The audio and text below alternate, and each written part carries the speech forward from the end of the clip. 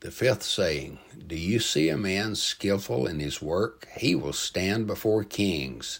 He will not stand before obscure men. Proverbs 22:29.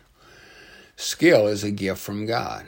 Of course, it can be developed and improved, but the basic ability is a gift. Everyone has a gift. For some, it may be in the arts and music. For others, it may be in oratory, literature, or persuasion. For some, it may be in crafts and carpentry.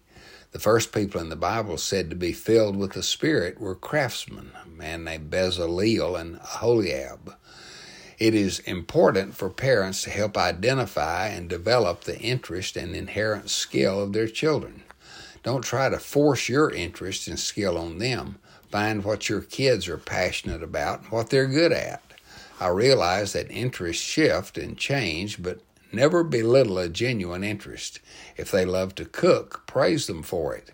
If they love music, fan that flame. If they love working with their hands, give them opportunity. If they love astronomy, buy them a telescope and take them to a planetarium. Men who are skillful in their work will have the recognition of those in their chosen field.